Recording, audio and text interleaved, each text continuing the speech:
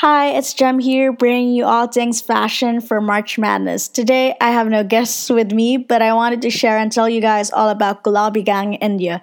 In simpler terms, Gulabi Gang is known as a gang of women who wear pink saris and track down or beat oppressive men with their sticks called lathis. They are an extraordinary women's movement formed back in 2006 by Sampat Paldevi in the Banda district of Uttar Pradesh in northern India, considered as one of the poorer districts in their country and is part of a deeply patriarchal culture, rigid caste divisions, domestic violence, female illiteracy, child labor, child marriages, and dowry demands.